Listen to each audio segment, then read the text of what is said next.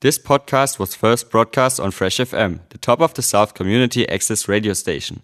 For more information on Fresh FM, as well as links to other great local podcasts, go on our website freshfm.net or download the accessmedia.nz app.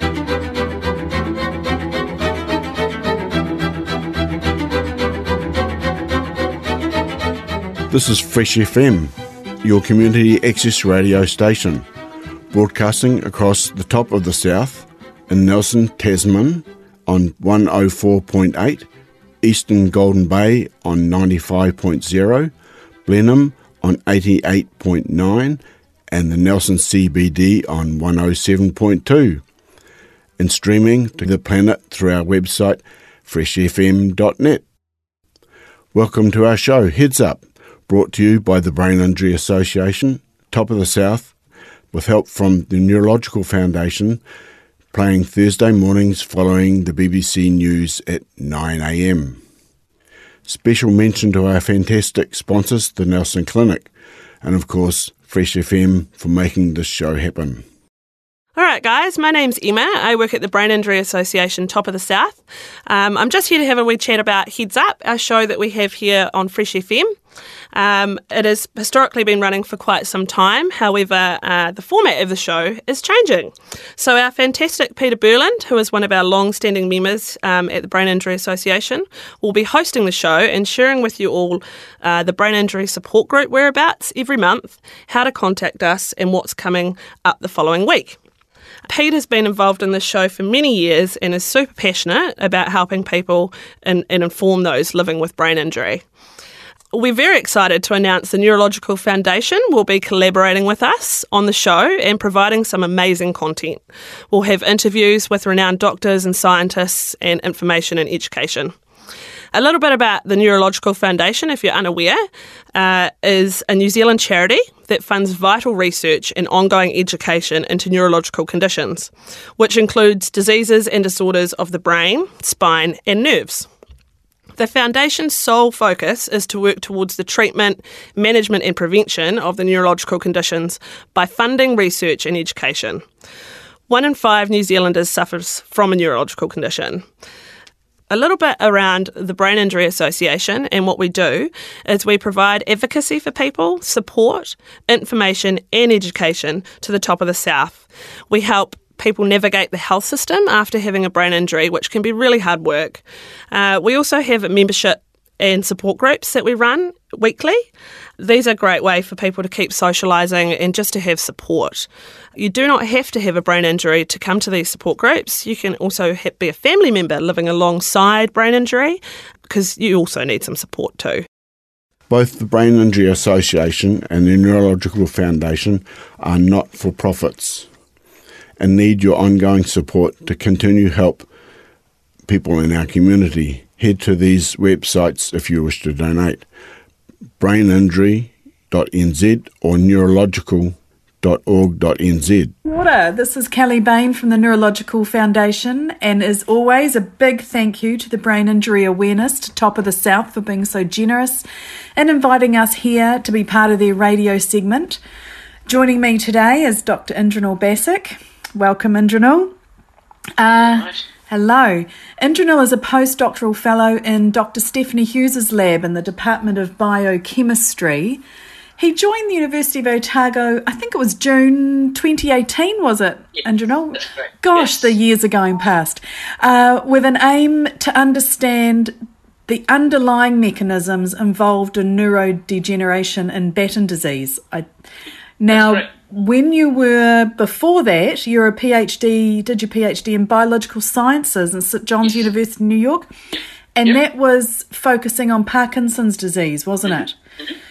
So we were very lucky that you moved to New Zealand to follow your passion, studying genetics and neurodegeneration. So thank you so much for joining us today. I'd really like it if you could start the conversation to expand on that, on also a bit about how those diseases maybe interrelate because of your interest, and actually some of our listeners won't know what Batten disease is. They would have heard of Parkinson's, I'm sure, but if you can also give a bit of an explanation about what those diseases are, that'd be great. Yeah, sure. Thank you very much, Kelly. Kia ora, everyone. So as Kelly mentioned, I'm Indranil, and I have a background in research in neurodegeneration or brain disease, as you can say. So during my PhD, I learned a few things about Parkinson's disease, and I discovered a few things about Parkinson's disease, and that's where kind of the passion came in, and I wanted to know more and more about the brain cells and what happens in these brain cells when they're affected by a disease. Associate Professor Stephanie Hughes, she gave me this opportunity to join her lab and start working on this childhood disease called Batten disease. Now, if you don't know about Batten disease, it's normal because it's a rare disease. And what happens in Batten disease is, if you ask me what is Batten disease, I can tell you that it's a combination of Parkinson's disease, Alzheimer's disease, and epilepsy. Now, you put all these three diseases and you put it into, say, 2-year-old kid. Can you imagine how horrible that can be? So it's a childhood disease that can affect a kid at the age of 6 months, and the kids do not survive beyond 15 to 20 years. And even worse is there is no cure. There is one treatment for one form of the disease, but it costs like a whopping, I think, $750,000 US. Gee, so there's lots of different types or versions of Batten disease. So when you say, sorry, I'm interrupting, but when you say 6 months, how would you figure that out? Because there's a lot of developmental, milestones. Yeah, so this is basically sequencing, I would say, that has helped. Like, we sequence genome, and if there is a mutation, as I was saying, like, there are different forms of the disease. There are 13 forms of the disease, and these 13 forms of the disease are caused by mutations in single genes, 13 different genes, and these mutations are, you can say, detected by doing sequencing of the genome. So if someone has a mutation in that gene, that person is likely to develop symptoms when they grow up. Like, that kid is probably going to develop some symptoms. And these symptoms, as I mentioned, is a combination of Parkinson's, Alzheimer's, and epilepsy. So problems are basically unable to walk, talk, eat, do any of the normal activities that a kid should do or can do. And as I said, like, they don't survive beyond like 15, 20 years. And so very hard to probably diagnose from 6 months to maybe 13, 14 months when walking, for example, and crawling comes at different months for different children, which is normal. So you probably don't know something is a little bit different and not quite right with those until those milestones are well and truly should have been accomplished by then. So that's hard. Yeah, I mean, there are, of course, family histories that help, like genetic backgrounds of families of the parents that always help. There are diagnostic tests that can be run on newborn babies, and these diagnostic tests actually help to decipher whether a person is going to develop the disease or not. And as I said, like, these diseases are caused by mutations in these genes, and these genes, the mutations in the genes lead to malfunctioning proteins, and these malfunctioning proteins finally causes some changes or a lot of changes actually in the brain cells, and the brain cells start dying, and that's where the neurological conditions or the symptoms come up. Gosh, and you say it's a rare disease. Yes. Have you got numbers? Like, can you give us something that so we know at people this in New point, Zealand? So it's said that 1 in 12,500 person can actually have the disease. That's not that rare, is it? 1 in 12,500. That doesn't sound rare. It's worldwide, but it's kind of like a predicted number. Right. But if you look at New Zealand at this point, I think there are 3 or 4 kids in New Zealand that have the disease, that are affected by the disease. And in the US, the number is, of course, higher. The striking feature that we have noticed in the last 2 to 3 years is there are a lot of cases, a lot of studies coming up from the Asian countries like China and India, and we don't know why suddenly these numbers are growing, probably because of the diagnosis, as you mentioned. Like, it's hard to diagnose, and probably 10 years back, 20 years back, people didn't know that a kid might have Batten disease, but now, since the diagnostic test has improved, there are more and more cases coming up. So, yeah. And so, like anything, and I know this isn't to do with research, but if you find that your child isn't meeting those milestones, like the other children that you may have had, or just your general knowledge, GP's your first place to start? Yeah, absolutely. First things first is consult your doctor. If your physician recommend to go to a neurologist, and look at the symptoms. Now, of course, there are, as I said, there are no treatments, no cures. That makes it even more hard. But what the treatment options, as I said, like the first drug, I would say it's an enzyme replacement therapy that was discovered a few years ago, and that kind of rectifies one form of the disease. Right. The children have shown that the symptoms are going away with age, which is really good. But again, it's not a cure. It's not like a correction of the problem. It's like we are treating the symptoms. The symptoms are going away, but the gene is still bad in there, and we are trying to replenish it with like a good form of the protein. Okay, so research has helped their lives, or the quality of it. Well, we still need to understand a little bit more. And when you said Batten disease is like Parkinson's, epilepsy, and I think you said, what was Alzheimer's. In Alzheimer's, Yeah. how similar to Parkinson's, because that tends to affect our population on the other side of their aging journey, and particularly men. Yeah. So there are symptoms that are there are overlapping symptoms between the two diseases, like movement disorder, right? Parkinson's has movement problems. Batten disease affected kids also have similar kind of problems. Clumsiness, sometimes some mental problem are also noticed in Batten disease. Seizures, like as I said, seizure is a common symptom, which is common with epilepsy. Yes. And other mental conditions are overlapping with Alzheimer's and Batten disease. Now, that's kind of on the symptom side. Now, what we do is we are looking at a molecular level.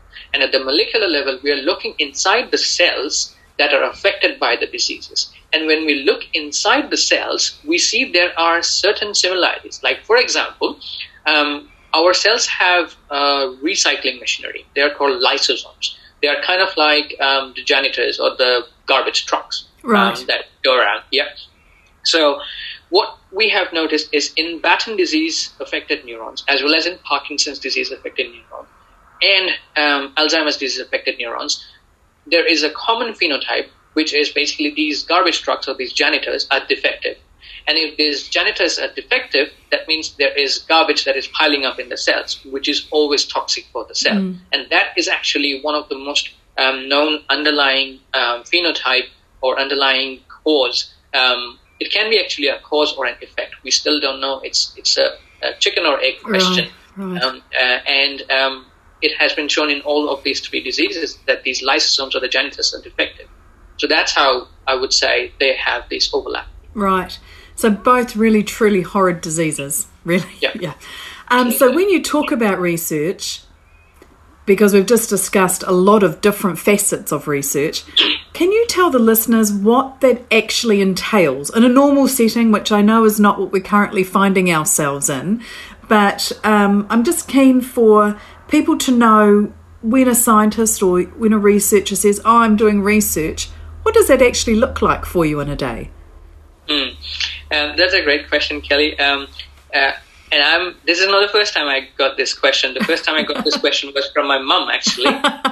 Does she still understand? Did she? She does. She kind of supervised my education, so she has to answer her friends as well when her friends ask her. Right, so of course. She asked me, like, what exactly do you do? And when I say, like, I work on Parkinson's, she's like, have you cured them? And I was like, and I go like, yeah, I wish I can cure them. These are very complex diseases, so they need to be known at the very basic, which again brings us to the molecular level. So when someone asks me, like, what do you do in a daily routine basis in your lab? So we have a unique system in our lab where we generate human cells from skin cells and human brain cells from skin cells. So these human brain cells, we use these human brain cells either to look at what happens, what are the changes going on inside these cells when these cells are affected by a disease versus a normal, healthy brain cell. And if we get these points that are changing inside the diseased diseased brain cells, then we start to kind of like join the dots. Like, for example, in a disease, inside a cell, we look into A, B, C things are malfunctioning, which leads to XYZ function changes or symptoms. And then we join the dots, and that's how we get to know what is changing, and we try to rectify or correct that change so that the diseased cell goes back to a normal, healthy cell. So again, going back to your question, it's mostly looking inside the cells, what is going on inside the cells in a disease condition versus normal condition, and then trying to recognize what can we do to rectify those changes so that we can rescue the phenotype or rescue the symptoms of those cells. Right. So when we talked to Xiaowen a couple of weeks ago now, she is doing some research around Alzheimer's, and she was saying, everything has failed in the past. And I said, I don't really know if I like the word failed. In science, you probably call it quite cutthroat and probably say failed. But really, everything you find out that did or didn't work, in my opinion, is a success, because it all contributes to the pathway to finding out how we can hope. Absolutely. I completely agree with you, because what I look at it as, it's a very big jigsaw puzzle, right? Every single thing we do is a piece of the puzzle, and it puts a piece inside the puzzle, in the puzzle. And that's how we can finish the puzzle. Every single effort that has that scientists before us have put in, whether they have failed, that actually have helped us to know that, okay, that has failed. That means let's not do that. Let's find something else. So it has given us an alternate route to look at the disease, to target the disease. So I don't believe, I completely agree with you. This is not a failure. It's not a failure. We do research. We discover something which is always helpful. Always. Even if it's like as little as the function of a protein, we get to know, okay, this is the structure of a protein or the function of a protein, and then we can manipulate our cells to look at different proteins or other partners of the proteins and how this protein works. And that's an information that we always will use for future, I would say, future treatments. Right, yes. And so that's on a normal kind of situation, what you do in a day. How is you and the rest of your team coping with managing the day-to-day and us finding ourselves in this higher COVID level when I imagine your cells need all the attention that they normally would get?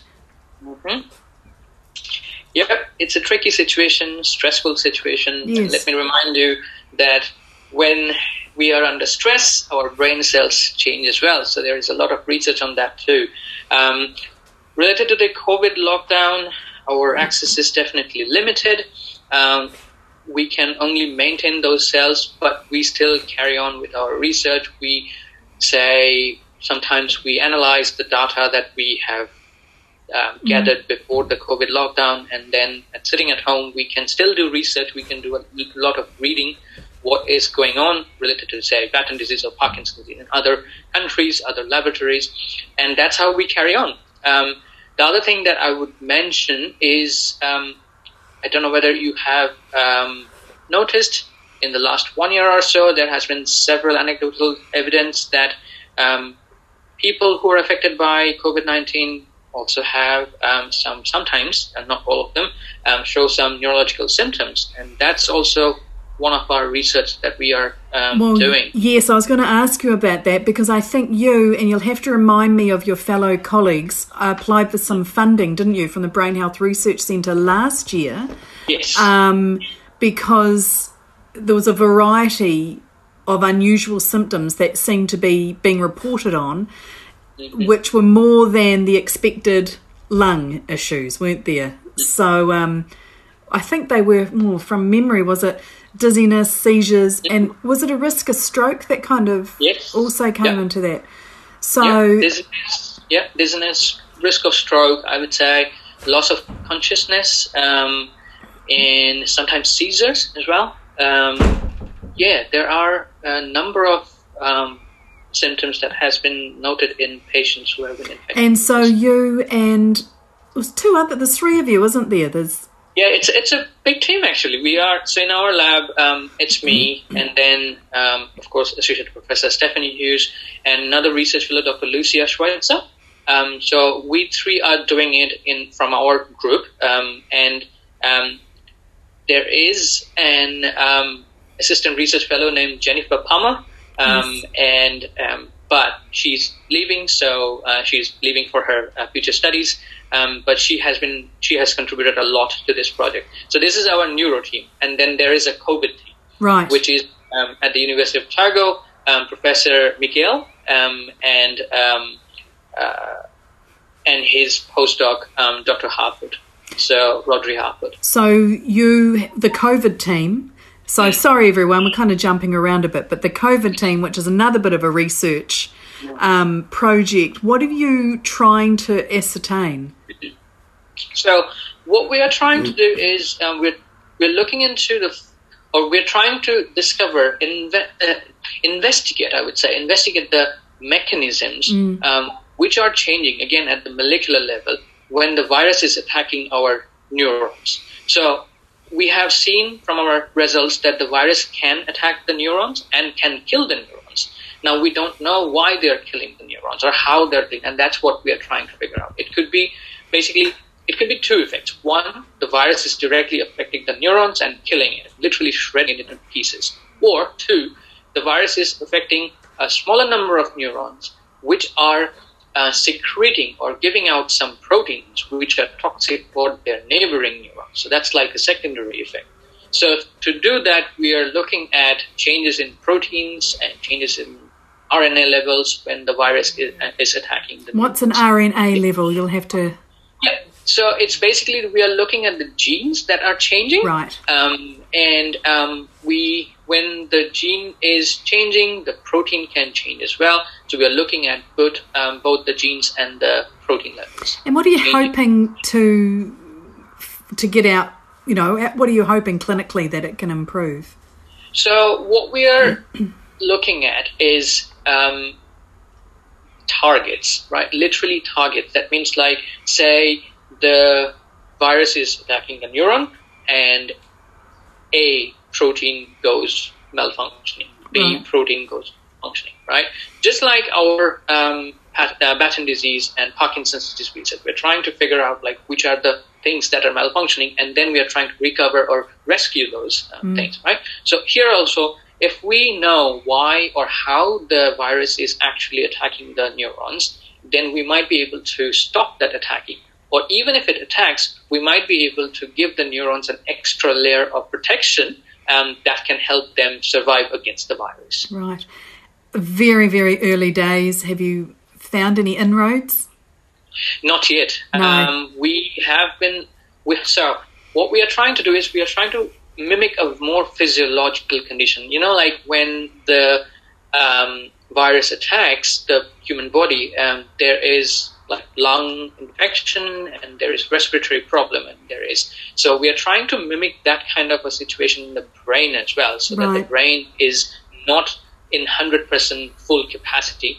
And we were mimicking that, and that's when the lockdown happened. So that has been timing. Yes, absolutely. So it's been postponed, but we are hoping to find some answers by the end of this year. Oh, it sounds really encouraging, actually. And it's always really humbling to hear such passion coming from the scientific world, and heartening to have so many of these researchers, you included, funded through the support of the Neurological Foundation donors. So thank you very much for your time today, and thank you to everyone that's been listening, because I know how busy you are, Indranil. Is there anything you'd like to add before we say goodbye for this segment? Absolutely. None of this work would have been possible without Neurological Foundation, without Kelly Bain, without the donors. So many thanks, millions and millions of thanks for supporting us, and we promise to keep the good work going. Be it lockdown, be it not lockdown, we will keep going. Thanks for all the support, thanks for all the encouragement, and thanks for giving me this opportunity to speak. Oh, well, thank you. That was unsolicited, so thank you very much. And thank you, as I say, for everyone that's taken the time to listen. I hope you got just as much out of this conversation as I did. If you'd like to get hold of me, please do not hesitate to email me. You can find my details on our website, which is neurological.org. And if you've been tuning in on our earlier segments, you'll know that I'm the Relationship Manager for the South Island, and it's my pleasure to help you with any queries you have. Ka kite from the both of us. Many thanks again to our fantastic supporters at the Neurological Foundation for providing us with that interview, and to our sponsors, the Nelson Clinic. Tune in to Heads Up, playing Thursday mornings following the BBC News at 9. Thanks to New Zealand On Air for making this podcast available by funding the Access Media project. Other great podcasts from Fresh FM are available through the accessmedia.nz app or our website freshfm.net.